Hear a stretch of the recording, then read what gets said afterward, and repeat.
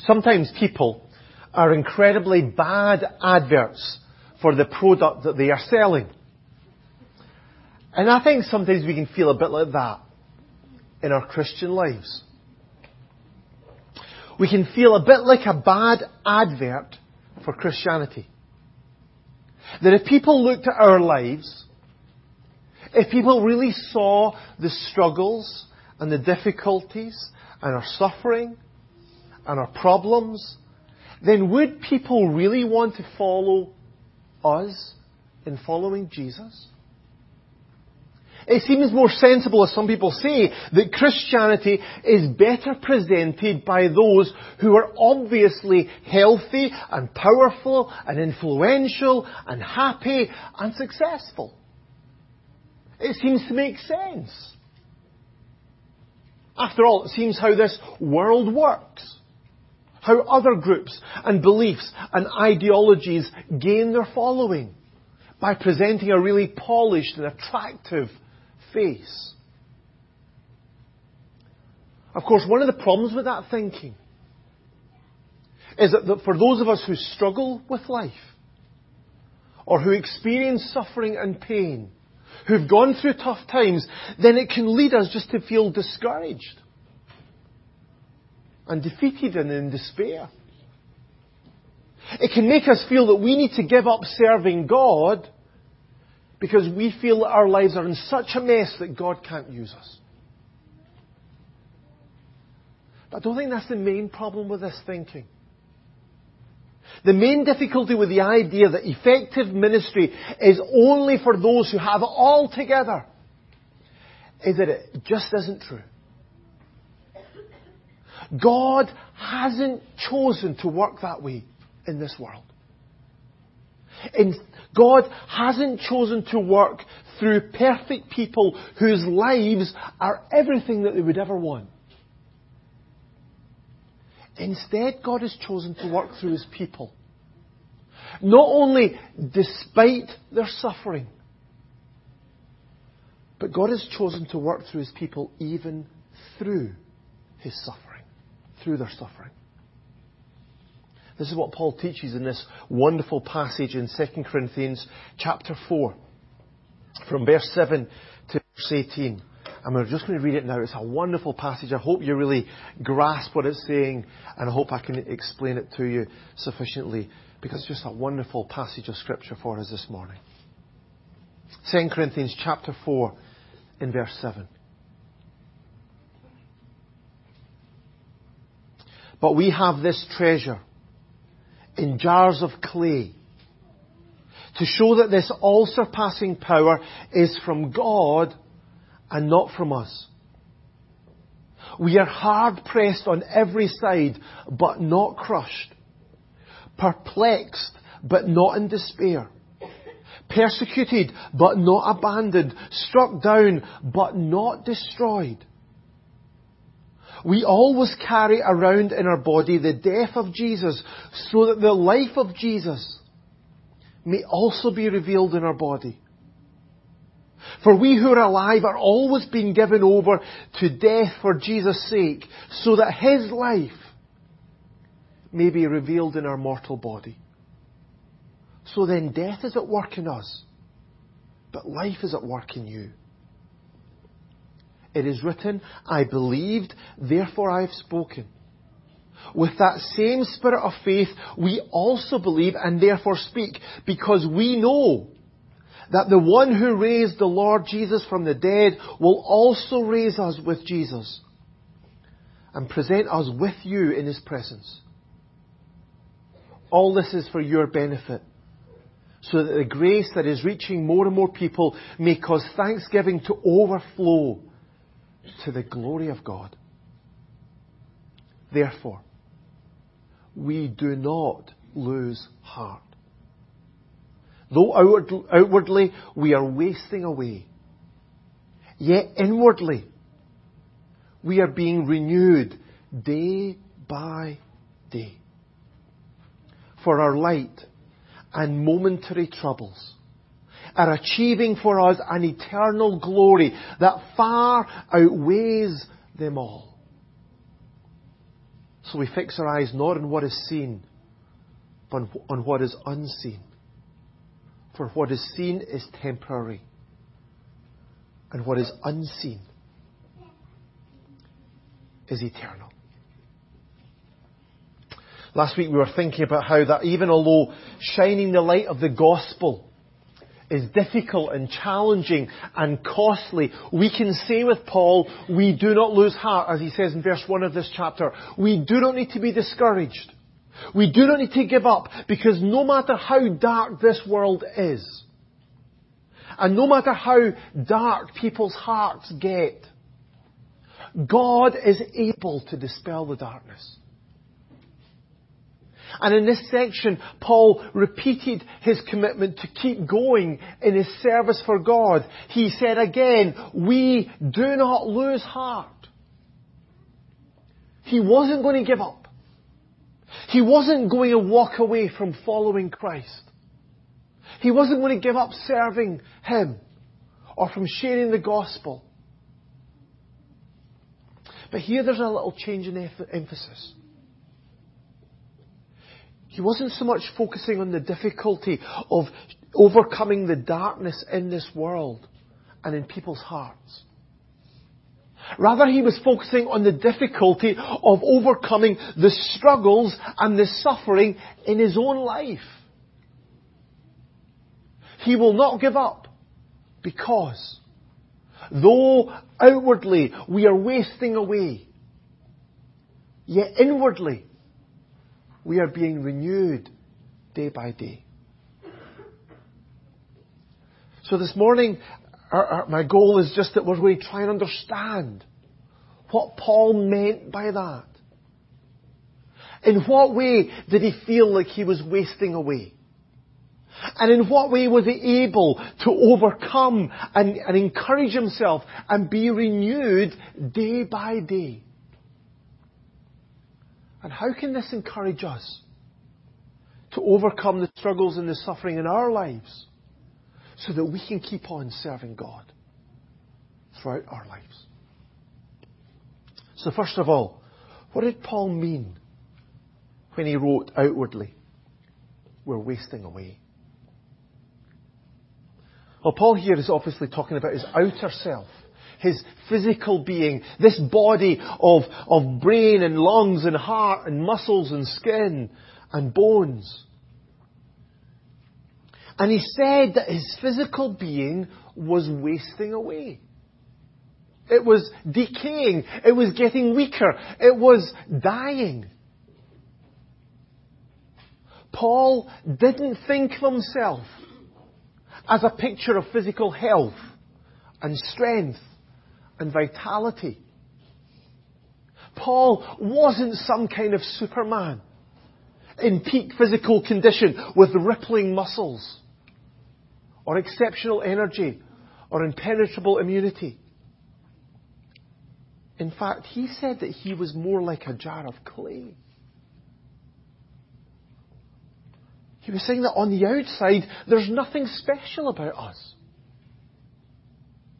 We look like earthen vessels. Unremarkable. Ordinary. With the same fragility that everyone else has. Subject to decay. And vulnerable to disease and injury. We are wasting away just like everybody else. So Paul's faith didn't insulate him from all the suffering in the world. In fact, it was the opposite of that. Paul's faith actually brought suffering to him. Look at verse 10. He says this startling phrase. We always carry around in our body the death of Jesus. Paul's body was battered and bruised and scarred because he was committed to following Jesus. Later in this letter, he wrote in chapter 11 of this letter. We'll look at it in more detail later on as we go through this letter. But if you just look at verse 24, he says this: 5 times I received from the Jews the 40 lashes minus 1. 3 times I was beaten with rods. Once I was stoned. 3 times I was shipwrecked. I spent a day and a night in the open sea. Now, thankfully, most of us don't face opposition or persecution like that. But clearly we can see that following Jesus is not the way of comfort and ease, but rather of costly sacrifice and committed service and constant struggle. This is what Jesus said in Luke chapter 9, verse 23. If anyone would come after me, he must deny himself and take up his cross daily and follow me. Jesus calls us to lay down our lives for Him. Lay down our ambitions. Lay down our desires. Lay down our comfort. And put His kingdom and His righteousness first.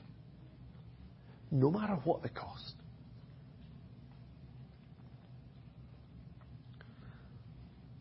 And in case you thought it was, this is not easy. This is difficult. Paul wasn't some stoic who kind of refused to acknowledge the challenges of pain and suffering in his life. He wasn't just brushing this off and saying, look, I've gone through all of this and it's no bother at all to me. I can just keep on going. He wasn't that guy. Instead, Paul openly admitted his struggles here. Verse 8 and 9, he said, we are hard pressed on every side. We are perplexed. We are persecuted. We are struck down. Paul felt surrounded on every side by trouble and hardship and affliction. He felt cornered, at a loss, feeling as if there was no way out. He felt in himself hounded and oppressed and harassed. He felt knocked down and deeply hurt. Some Christians feel it's wrong to admit their difficulties and struggles. That it's somehow dishonouring to God. Or it shows a lack of faith. But Paul wasn't like that. Of course, this isn't all that he said on the issue. But he is remarkably open and honest about the problems that he faced and how much of a physical and emotional impact it had on him. So no wonder Paul said, outwardly, we are wasting away. He was an ordinary human being like us, facing the same challenges of physical and emotional pain, of weakness and tiredness. And yet Paul was not disheartened by that. He wasn't discouraged. He didn't think that his sufferings or his scars prevented him from serving God. Yes, his outer self was decaying. But yet inwardly, he says, we are being renewed day by day. In his inner self, in his spirit, he was experiencing a heart-renewing power. And this was because he'd fixed his mind on some amazing truths of what God was doing in him. Not only despite his sufferings, but even through his sufferings. And we're just going to look down through some of these this morning, and I hope some of them really grab your heart and encourage you this morning. First of all, verse 7, he says that although we are a jar of clay, we have this treasure within. we've been given the most amazing gift. A priceless jewel. What is that treasure? Well, if you look back at verse 6, it tells us, it is the light of the knowledge of the glory of God in the face of Christ. This is not just an accurate knowledge about God, but rather it's a personal, it's a loving, it's an intimate relationship with God. It starts the very moment that we trust in Jesus. When we're completely forgiven. When we are declared righteous in God's sight for eternity. When we've been set free from condemnation and guilt. When we're adopted as a child of God. When we're welcomed into the family of God. And when we are sealed with the Holy Spirit of God. This is what Paul says in Ephesians chapter 1 verse 3. That God has blessed us in the heavenly realms with every spiritual blessing in Christ. And that's you and I. If we've trusted in Jesus. This isn't just some super Christian kind of experience for those who have got a bit further than the majority of us. This is for every single one of us. We have this treasure. The greatest of all blessings. The most precious prize. The most valuable treasure. And the most costly gift. Because it costs nothing less than the blood of Jesus. Shed on the cross for us. We do not lose heart because we have this treasure within. And amazingly, our ordinariness, our struggles, our difficulties, our weaknesses don't hide, don't dim the brilliance of this treasure. Instead, it allows it to shine all the more. Verse 7 again. We have this treasure in jars of clay to show that this all-surpassing power is from God and not from us.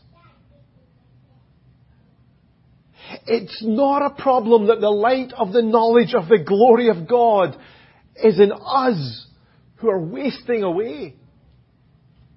In fact, it's God's plan and purpose. Because our powerlessness more clearly reveals God's power.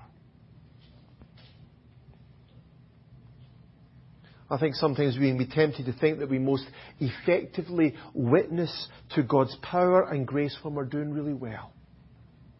When we're feeling strong and healthy and energetic and we can do things for God.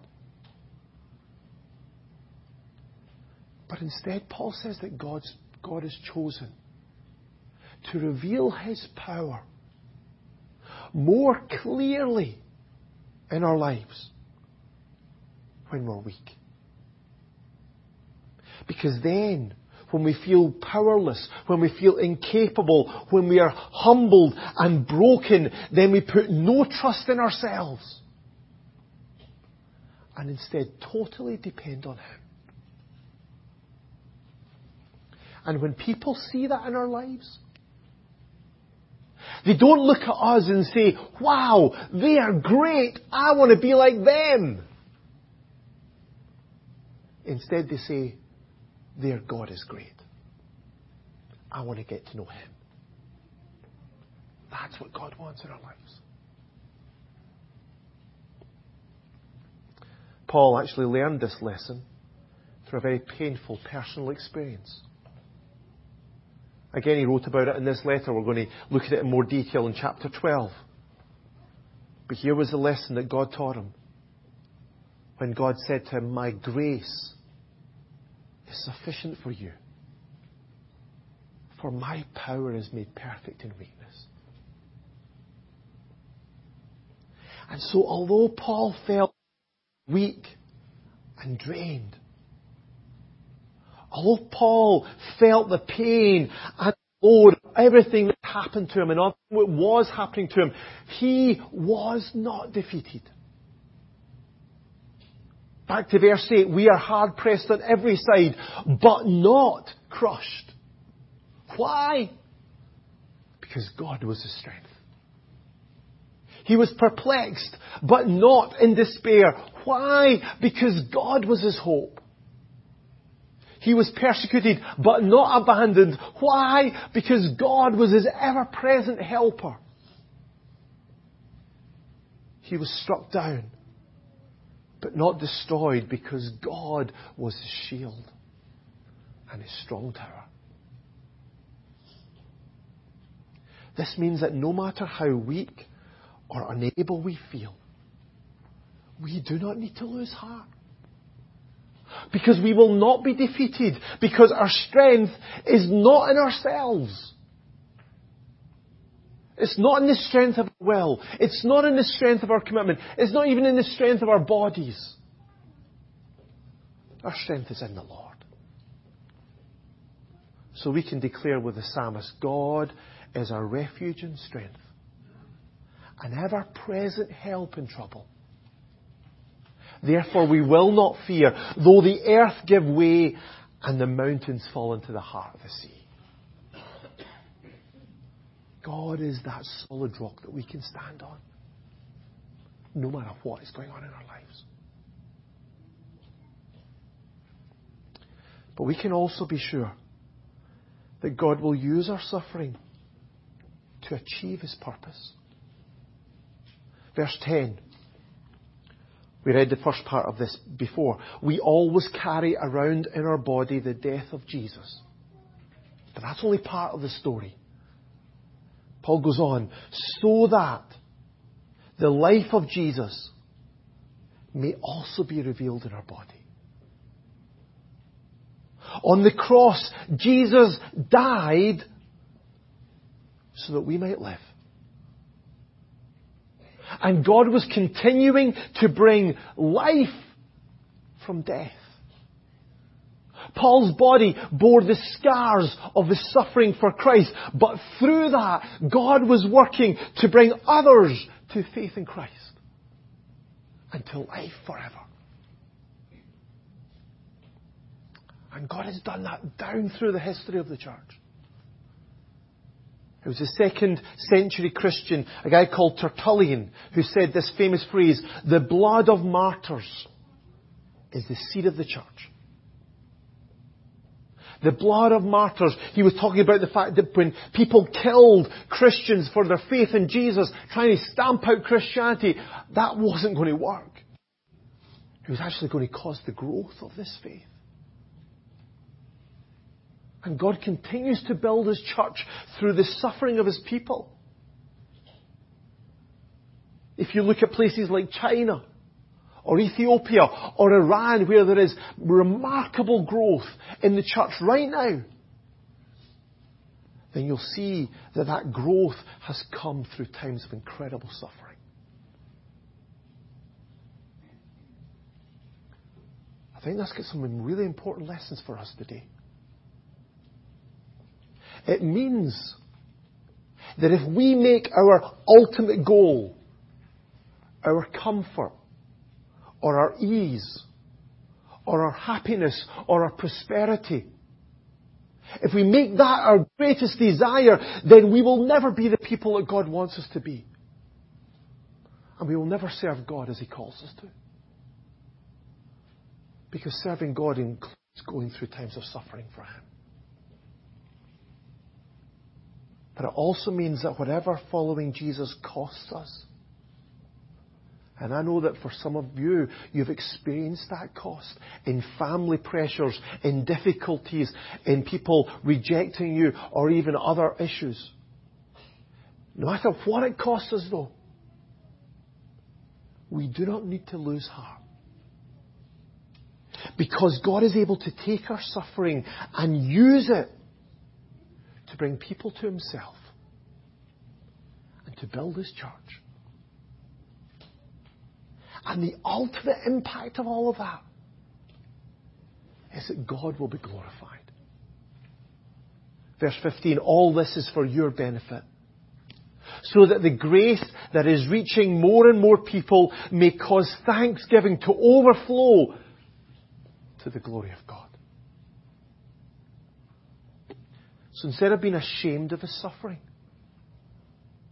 instead of thinking that that was bad publicity for God and for the faith that he was promoting, Paul understood that God was working through his suffering to bring people to accept this offer of grace and to receive that gift of eternal life, and in result bow down in gratitude and worship. So Paul's suffering was resulting in God's name being glorified. And this is the ultimate miracle of God's purpose in our lives. He's going to take our lowest times, our most difficult, tragic and painful, and if we trust in him through those times, if we depend on him in those times, then he is going to redeem that suffering. He's going to turn it around and use it in his plan and his purpose to glorify his name. And if that's not enough for us, then Paul's got more. He says, then God is going to invite us to share in that glory. Look at verse 14. The one who raised the Lord Jesus from the dead will also raise us with Jesus. Present us with you in his presence. For us, suffering will not have the final say. For us, death will not be the end. Because we are looking forward to the new day, when Jesus will return and the dead in Christ will rise first, and then we who are alive and remain will be caught up together with him in the air, and so we will be with the Lord forever. And so no matter what we go through here on earth, our future is glorious.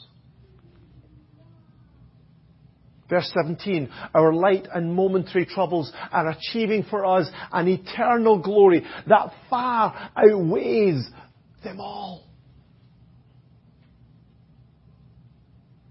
Let's remember, Paul's troubles were not light and momentary because he had an easy or comfortable life.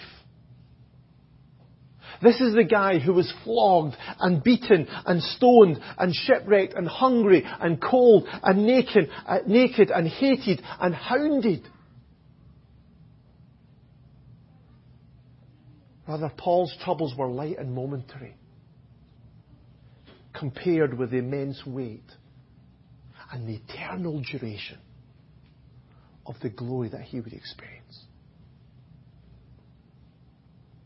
We do not need to lose heart, because our suffering is limited and it's temporary.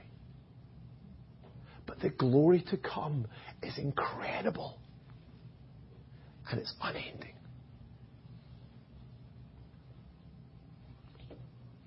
But there's one final step here. Because not only was his suffering tiny in comparison with the glory of the future, his suffering was meaningful. And in some way, it was leading to the glory of the future. Our light and momentary troubles are achieving for us an eternal glory that far outweighs them all. He wasn't saying that his suffering was earning his salvation. Of course we know that, because Paul knew that he was saved by grace alone, through faith alone, in Christ alone. Rather, that he was saying that the suffering and the pain that serving God brought into his life, that was not pointless. It was not empty. It was not in vain. Because God was going to use it to allow him to more fully share in Christ's glory in the kingdom to come. And God wants to do the same in our lives. Romans chapter 8, verse 28. In all things, God works for the good of those who love Him, who have been called according to His purpose. God is not the author of pain and suffering in our lives. But God wants to take those difficulties. He wants to take those struggles. He wants to take those suffering. And He wants to work in those times, not only to build His church, not only to glorify His name, but also to bring us further into the blessings of the knowledge of what it means to be a child of God in God's family. And ultimately to take us further into the experience of the glory of His Son.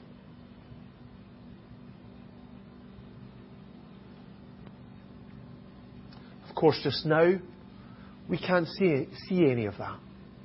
We can't work all of that out. We can't see how this is happening in our lives. We can't see how God is turning around and working in all these situations for our good. When we look at ourselves in the mirror, we only see the outer self that is wasting away. We can only see the telltale signs of being a jar of clay subject to trouble and hardship and weakness and decay. But that's why Paul finished this passage with saying, we fix our eyes not on what is seen, but on what is unseen. We can't see these realities, these encouraging truths, just through our eyes, through looking around at our circumstances and thinking about how we feel today. But through our faith, we can look beyond the physical and focus on these invisible realities of what God is doing and will do in each one of our lives. That in Christ, we have a wonderful treasure. That God's power is revealed in our weakness. That God is our strength. That God brings life from death. That God is glorifying His name. That our future is glorious and our suffering is meaningful. And if we do that, if we fix our eyes on those things by faith, then even in the toughest of times, we will be encouraged. We will experience God's heart-renewing power to keep on serving God throughout all of our lives and for His ultimate glory.